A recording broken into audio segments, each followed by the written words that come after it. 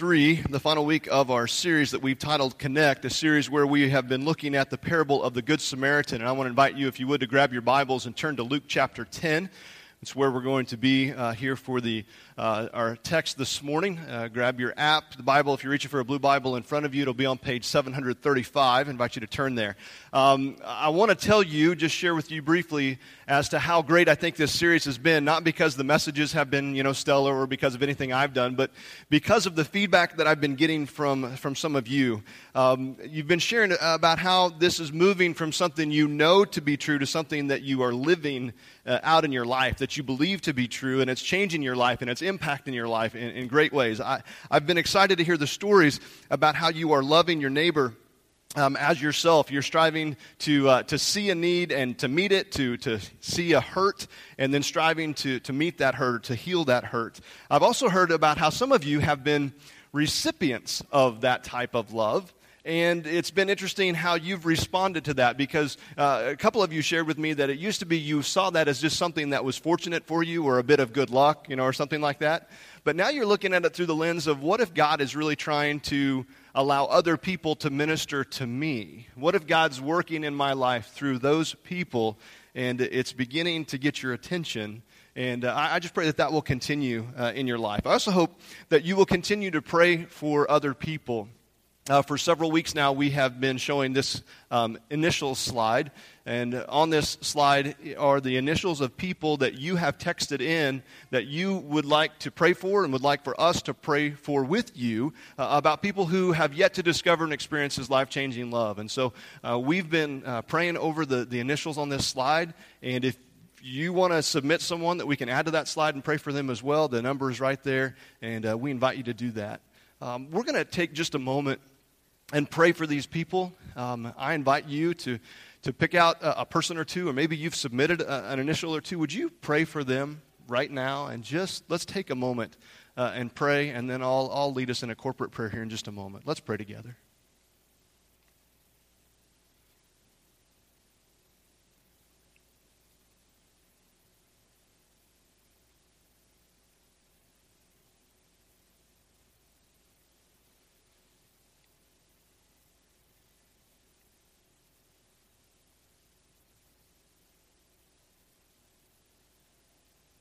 Merciful God, we thank you for your love.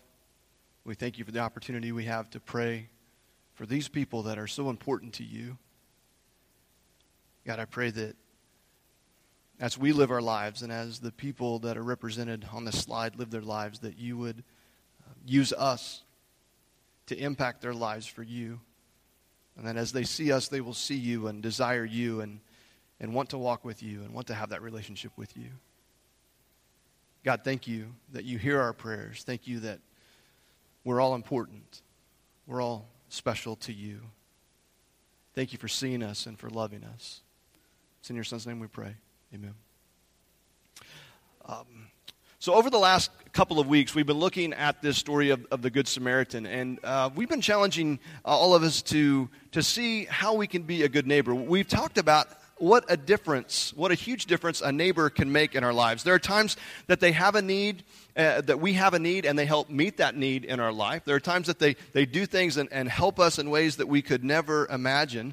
It's interesting how when someone responds to us in that way, they can make a bad situation better, or they can make a good situation the best, right?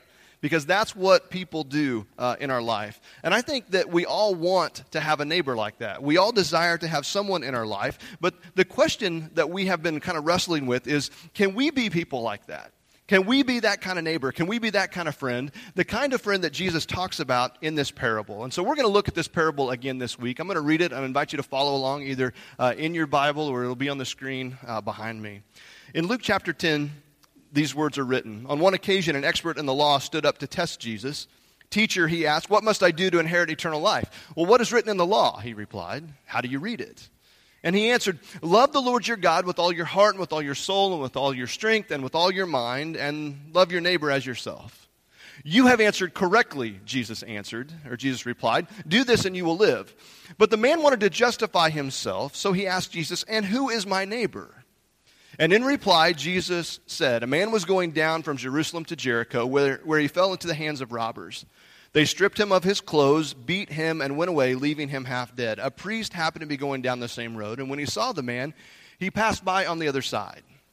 So too a Levite, when he came to the place and saw him, passed by on the other side. But a Samaritan, as he traveled, came to where the man was, and he saw him. He took pity on him. He went to him and bandaged his wounds, pouring on oil and wine. Then he put the man on his own donkey, took him to an inn, and took care of him. The next day, he took 2 silver coins and gave them to the innkeeper. Look after him, he said, and when I return, I will reimburse you for any extra expense you may have. Which of these 3 do you think was a neighbor to the man who fell into the hands of robbers? The expert in the law replied, the one who had mercy on him, and Jesus told him, go and do likewise. Jesus is challenging his audience, his followers, the people listening here, that they are to have this type of love, even love those people who are hard to love. That's the type of love we are to have. Remember, the Samaritans and the Jews, they didn't get along. They didn't treat each other well. They were at odds with each other. They were enemies.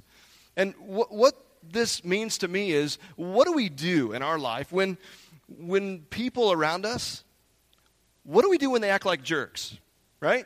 How do we respond? What do we do in those situations? If you were to do a quick Google search, which I did, to look up bad neighbors, other than the movie, which you have to ignore, there are all sorts of amazingly scary stories about bad neighbors, right?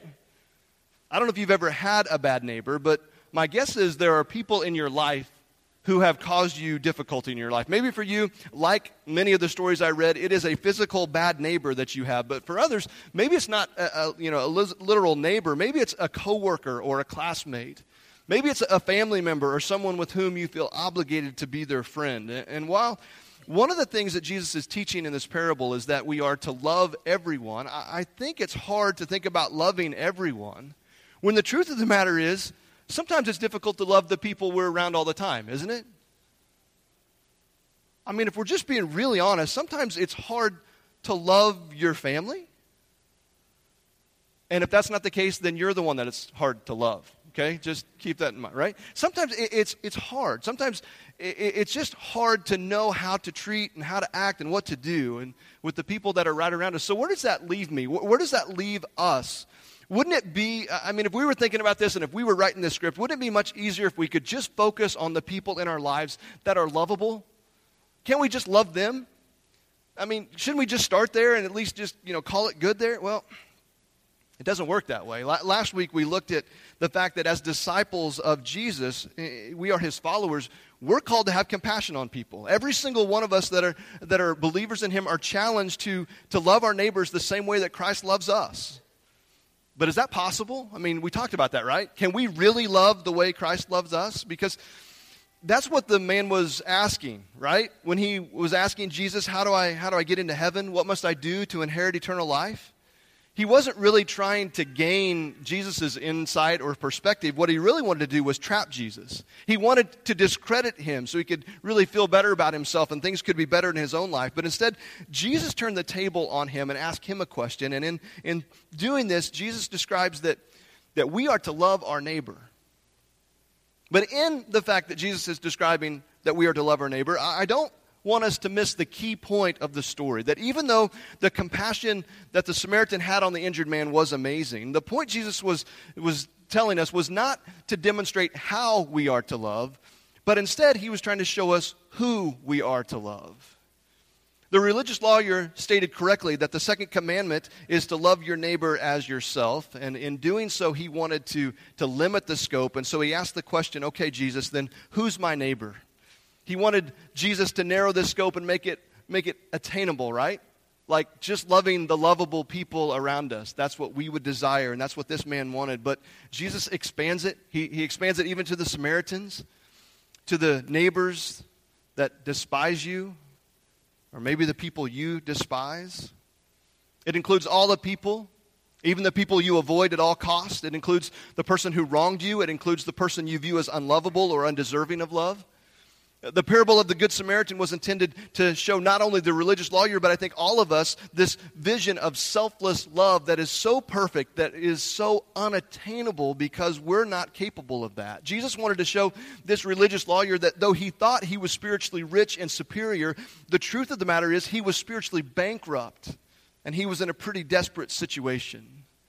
He wanted the religious lawyer to realize that he was poor, and instead of relying on his own ability to love, he needed to seek the spiritual riches that Christ had to offer through his love. And the reality is, when we really stop and think about it, we are in the same position as that religious lawyer. We are in a position of need. Because if our ability to get to heaven is based on our ability to love our neighbor as ourselves, I don't know about you, but I'm in big trouble. And my guess is so are you. And so what do we do about that? What hope do we have? And this is where I want to land for the next few moments here this morning as we take a different look at this parable. One that may be familiar to you or obvious, but I still think there's value in sharing it this morning. 2 weeks ago, I invited you to put yourselves in the shoes of that religious expert that we were just talking about, to ask the question, hey, God, hey, Jesus, what must I do to get to heaven? And to wrestle with the fact that we are to love God and we are to love others perfectly with all of our heart, with all of our soul, with all of our strength, and with all of our mind. And yet, because we can't love that way, we are in trouble. And that's why we need Christ.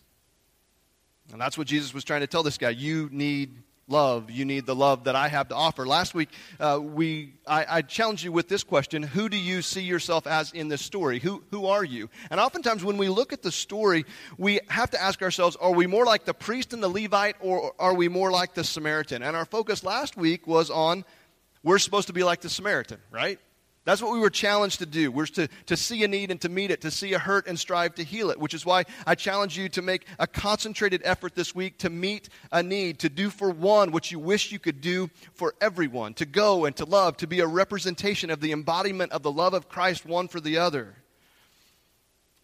And I think that often we do see ourselves in one of those two categories. And granted, that's kind of where I've been pushing you to see yourself. Are you more like the priest and the Levite, or are you more like the Samaritan? And we've been challenging you to be more like the Samaritan. But what I want to do this morning is to get us to look at, maybe we're not the priest and the Levite, and maybe we're not the Samaritan either. What if we play a different role in this story that Jesus told? What if our role is instead the person who was in need?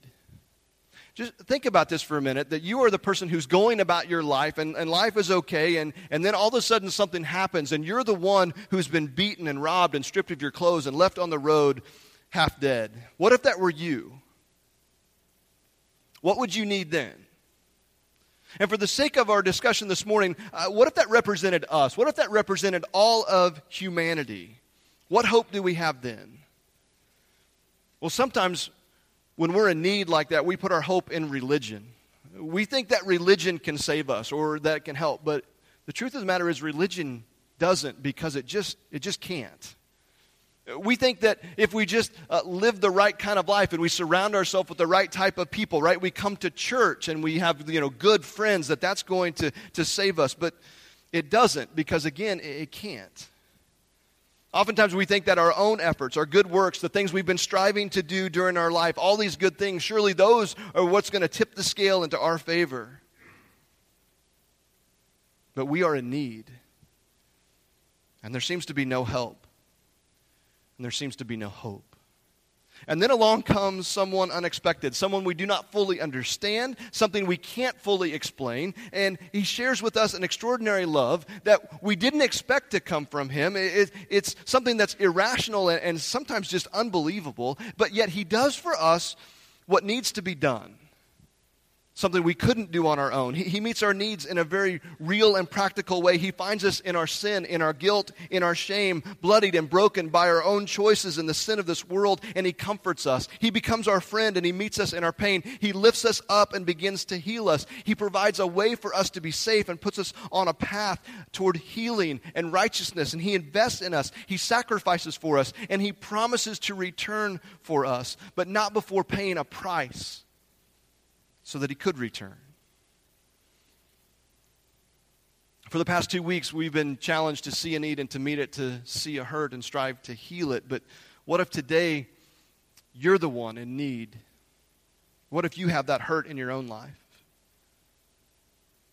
Do a little self-examination, if you will, this morning. What about that emptiness? What about that sense of longing, that unsettledness, that something is just not quite right feeling that you just can't shake? You can't explain it, but you know it's there. And it's hard to wrestle with that. We try to just kind of push that away and not ever bring that up. And so we do all kinds of things to try to mask it or to cover it up or to just drown it out. We try money and accomplishments or positions of authority. We try relationships. We try material things. We eat. We watch TV. We watch or play sports. We live vicariously through our children. We drink. We gamble. We look at porn. We buy stuff we don't really need. We stay busy. We gossip. We're angry. We're unsettled. We're not content. And we know it. And yet we try not to let it show. And we're desperately desiring for something to change. And yes, we just don't know what to do. We continually take the small pegs of the world and put them in a big square hole. And yeah, they fit. They do. They go in. There's a lot of room left all around them. So we take more of those things. We continually cram those things in to that square peg or that square hole, and we're just trying to fill up our lives with all those things, when the reality is the only thing that's truly going to fill that empty spot in your heart and in your life is the cross of Jesus Christ. His love and His grace and His mercy and His compassion. That's what truly gives us hope. Hope that even though because of our sin we are like that man lying half dead alongside the road, lost and spiritually bankrupt, God has provided a rescuer for us to rescue us from our sin. He allowed His one and only Son, Jesus, to come alongside the road to lift us up, to heal us. He came along the road known as the bloody way and rescued us by shedding His blood for us so that we could receive the inheritance that only Jesus truly deserves. Paul describes what God did through Jesus Christ, His Son, in the second letter to the church at Corinth. In chapter 5, Paul writes these words, God made Him who had no sin to be sin for us, so that in Him we might become the righteousness of God. A little later in the book of 2 Corinthians, Paul said it this way, for you know the grace of our Lord Jesus Christ, that though He was rich, for your sakes He became poor, so that through His poverty you might become rich. Do you get that?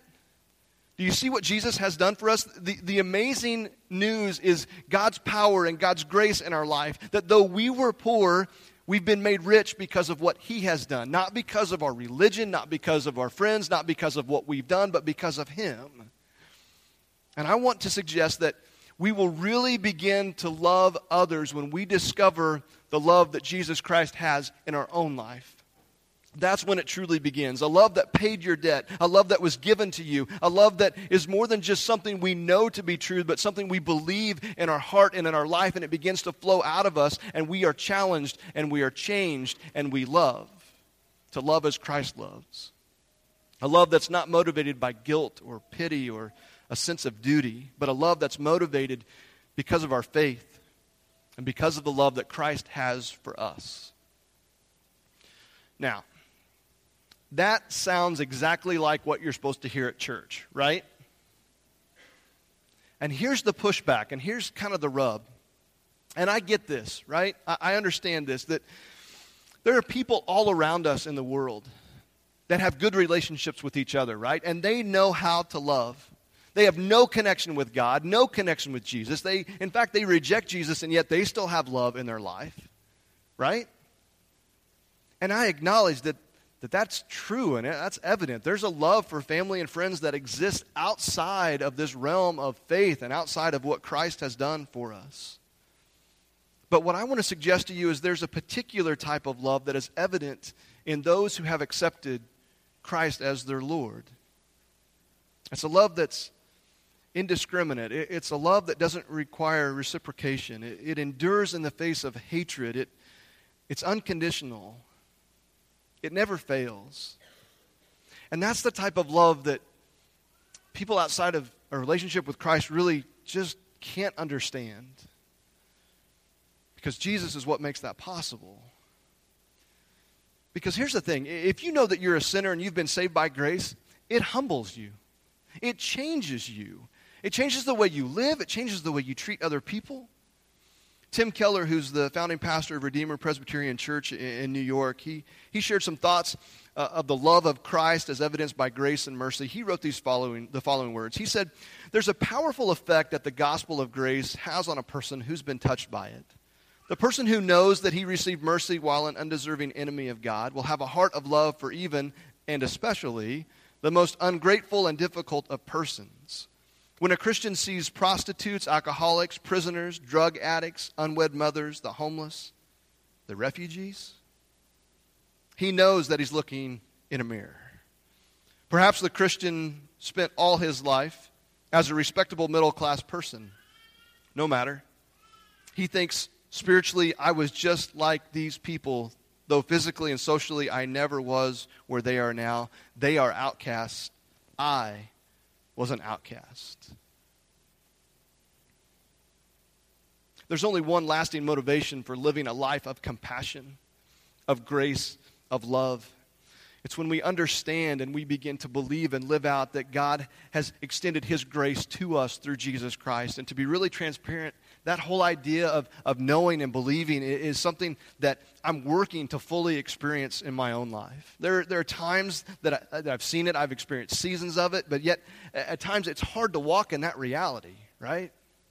It's hard to really see yourself as deserving. It's hard to see yourself as the one who can love the way Christ loved me. And yet it's so very humbling when we realize that even though we were broken and wayward, that Jesus loves us anyway. He sacrificed His life for us, and He's asking us if we're willing to accept His truth. And when we do, it's then we can discover and experience life-changing love that's made possible through Christ and through Christ alone, because that is the hope that we have. And because of His love in our life, we are compelled then to love other people, to love those around us, to love those who are unlovable because of sin. Because after all, Christ loved us when we were unlovable because of our sin. So we're supposed to love others. So what do we do with this love? I mean, how do we respond to this? Well, first, it starts somewhere very particular and very important. And I have to ask you the question, have you personally experienced His grace, this amazing grace in your life? Have you accepted Him? Today, it's my prayer that you might be at a place in your life where you would be willing to receive God's grace and accept Jesus as your Lord and Savior, to surrender to Him and to begin walking your life every day with Him, to walk in that relationship with Him. Maybe for you've been thinking about that and you've made that decision and you've been striving to walk that. And for you, the next thing that you need to do is be obedient through baptism. You have the opportunity to be lowered down into the water and to be brought back up again. It's to be buried with Christ and walked in newness of life. It's a simple and yet powerful act that says, you know what? I need you, Jesus. I love you. I want to be yours completely. And so I surrender wholeheartedly to you because I cannot do this on my own. It's a time to celebrate when we surrender our life to Him. You know, earlier this year, Chris Giacobbe and Eileen Whistler traveled to Thailand, and one of the many reasons they went on this trip was because of a decision that Eileen had made to be obedient to the Lord in baptism. And she wanted to do it in a way and in a place that had special meaning to her and to her story of discovering and experiencing that life-changing love of Christ in her own life. And we want to invite you to watch this video and to listen carefully.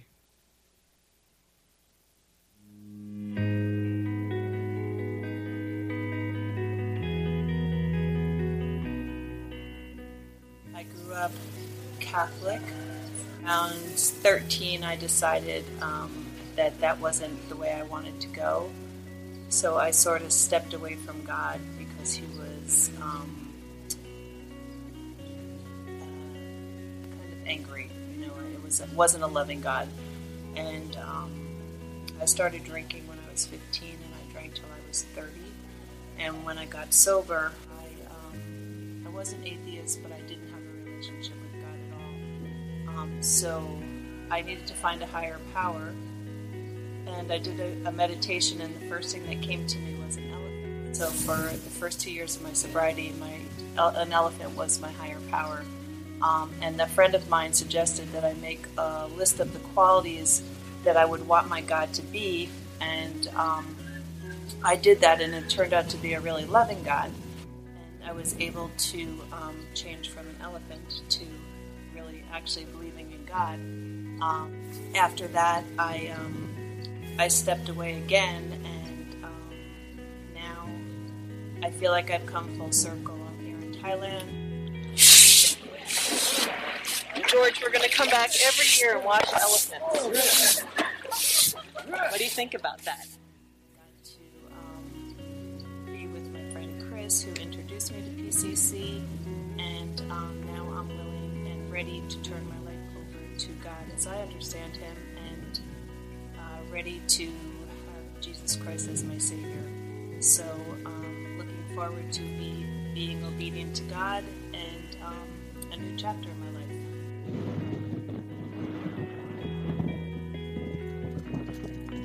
We're going to get baptized. We're going to the river.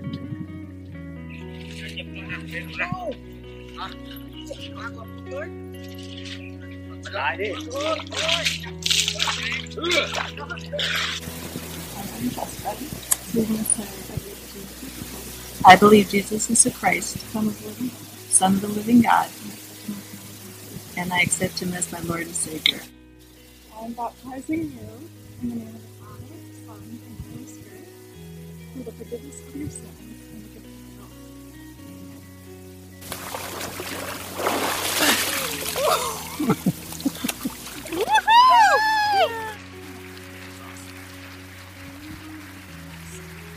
Hey, Arlene, how do you feel? I feel amazing.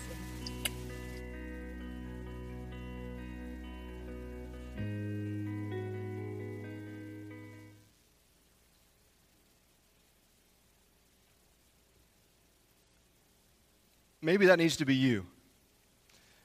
Paul said, follow me as I follow Christ. And maybe for you, you need to follow Eileen's example as she strives to follow Christ as well. To surrender your life to the Lord, to be obedient to Him. Maybe you've already accepted Christ and yet you've kind of wandered away, or you just haven't made Him a part of your life.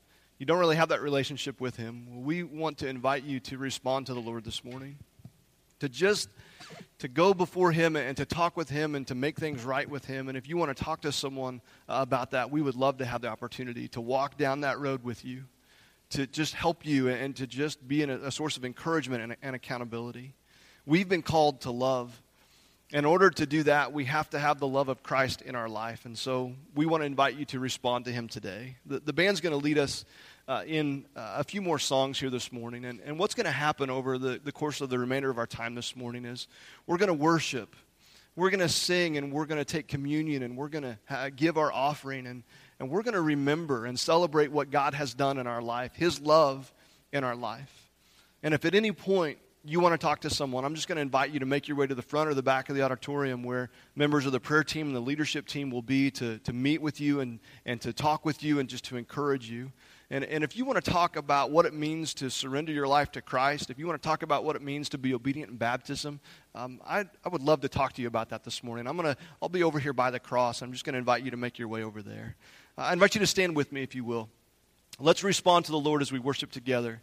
And let's praise the Savior who came to our rescue this morning.